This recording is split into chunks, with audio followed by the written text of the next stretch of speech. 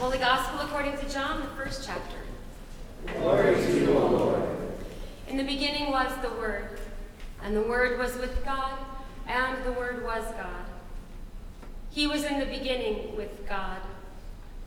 All things came into being through him, and without him not one thing came into being. What has come into being in him was life, and the life was the light of all the people. The light shines in the darkness, and the darkness did not overcome it. There was a man sent from God whose name was John. He came as a witness to testify to the light, so that all might believe through him. He himself was not the light, but he came to testify to the light. The true light, which enlightens everyone, was coming into the world. He was in the world, and the world came into being through him, yet the world did not know him. He came to what was his own, and his own people did not accept him. But to all who received him, who believed in his name, he gave power to become children of God, who were born not of blood, or of the will of the flesh, or of the will of man, but of God. And the Word became flesh and lived among us, and we have seen his glory, the glory as of a Father's only Son, full of grace and truth. The Gospel of the Lord. Praise to you, O Christ.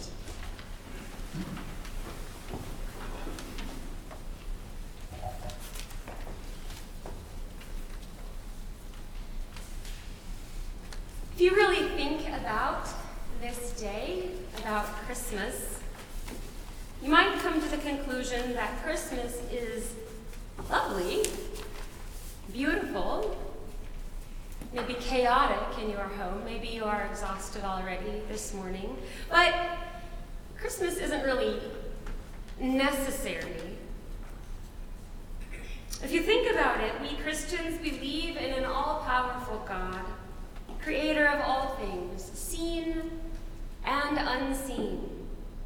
We also understand that creation is broken by sin, and we confess that in order to heal this brokenness, God sends God's Son Jesus into this world to be born in Bethlehem to a woman named Mary.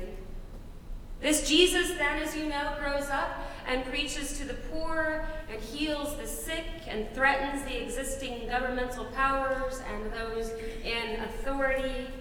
And so in a political move to silence him, he is executed. However, as you also know, Jesus then rises from the dead, crushes the powers of death and hell, and blasts open the kingdom of God to all people. We know these things to be true. We even regularly confess them as Christians. But if you think about the infinite and eternal power of God, surely this healing and this redeeming could have been carried out without Jesus, saving both God the parent and Jesus the Son a lot of pain. By that I mean, God could have easily waved a magic wand from heaven, spoken some magical incantation, and voila, sins are forgiven, creation is healed. No one is sentenced to death, no one is crucified, Mary does not need to stand by helplessly as her son dies.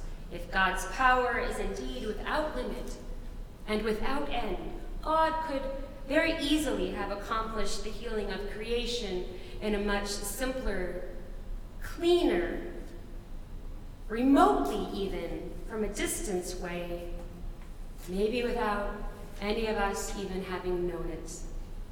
But, as you know, God instead chooses to take the difficult path, a beautiful path, but a messy path, the path involving a scandalous, unwed mother, human childbirth, poverty, a terrified escape from a murderous and jealous king, controversial sermons, direct challenges to existing power structures, trial, torture, public execution, secret burial, and an inexplicable and fantastic resurrection.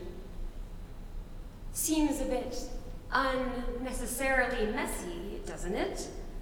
The magic wand method seems a bit easier, a bit tidier, a bit more efficient. Surely God could have accomplished God's desire for salvation via remote control, or drone, or some other distant process where God's hands would have been kept clean from amniotic fluid, sweat, blood, and burial anointing oil.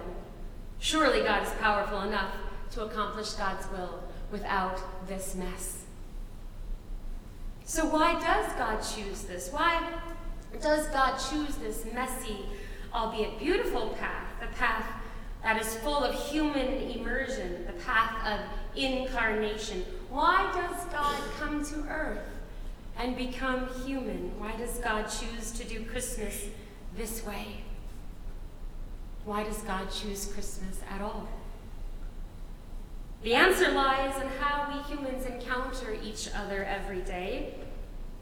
Even those of us who resist technology and are bad at it are familiar with radio, television, computers, and cell phones. We know, because of technology today, that we don't have to be in the same concert hall to hear a symphony. We know we don't have to be in the same studio or on the actual set in order to enjoy a sitcom or a movie. We know that we don't even have to be in the same room as our kids or our grandkids or our friends to talk to them. We know that we don't have to be in the same room as them in order to see them, thanks to FaceTime or Zoom or Skype. In fact, with the click of a button, we can have almost anything delivered right to our door without ever once having to physically encounter another human being. While that might seem efficient, or sometimes even preferable, we pause to wonder, is that how we humans were created to exist? Are we intended to sit behind screens and live virtual, remote, clean lives? Or, finally, when it comes right down to it, are we created for community, for flesh and blood community? After all, FaceTime can never be an adequate substitute for a hug. A recording of Beethoven's Ninth Symphony never comes anywhere close to a live performance. And no virtual tour of the Sistine Chapel can compare to seeing it in person. A wedding just is not a wedding without an actual physical kiss between two people. Looking at the ocean on video will never compare to feeling it gush between your toes. Some things, then, cannot be handled remotely. Some things cannot be experienced from a distance. Human existence and human community is one of those things, and God knows this. In order to experience connectedness to one another and to our Creator, we need flesh and blood.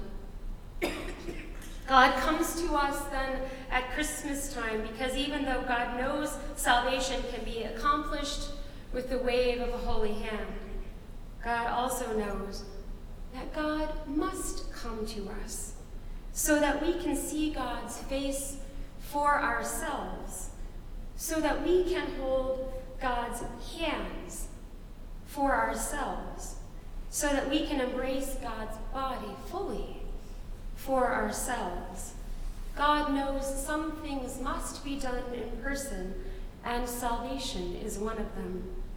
After all, if you think about human physicality, is there anything better, really, than holding a newborn baby? Is there anything better than looking at a tiny creature and seeing hope? Is there anything better than the joy that swells deep from inside with the realization that life will continue, that inventions and discoveries and masterpieces will go on as long as creation exists? God comes to us in flesh and blood as an infant so that we can kiss him, embrace him, hold his face in our hands.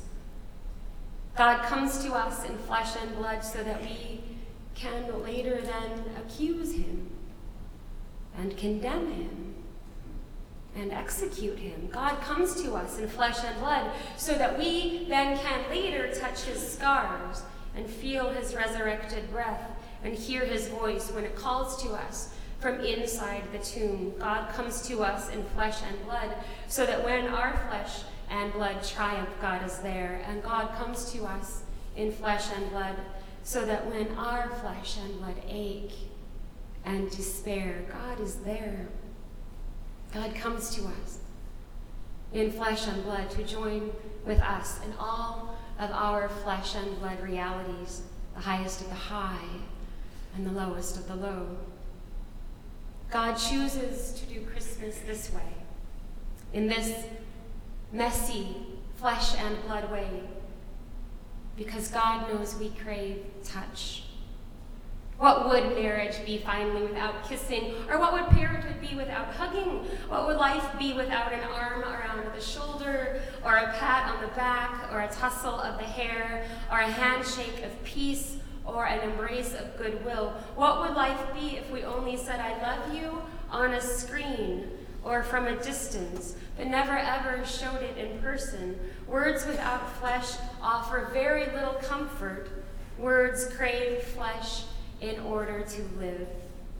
At Christmas time, then, God says the words, "I love you," and also shows up in person to prove it, to heal, to feed, to touch, to comfort, to applaud, to laugh, to cry, to sweat, to bleed, to love, to be fully human in all of our human ways, and to be fully God in all of God's ways, coming to us to show God's own face, to reveal God's glory, to give hope and healing, to embrace all of creation. At Christmas time, God shows up in person, just when we need God the very most. Amen.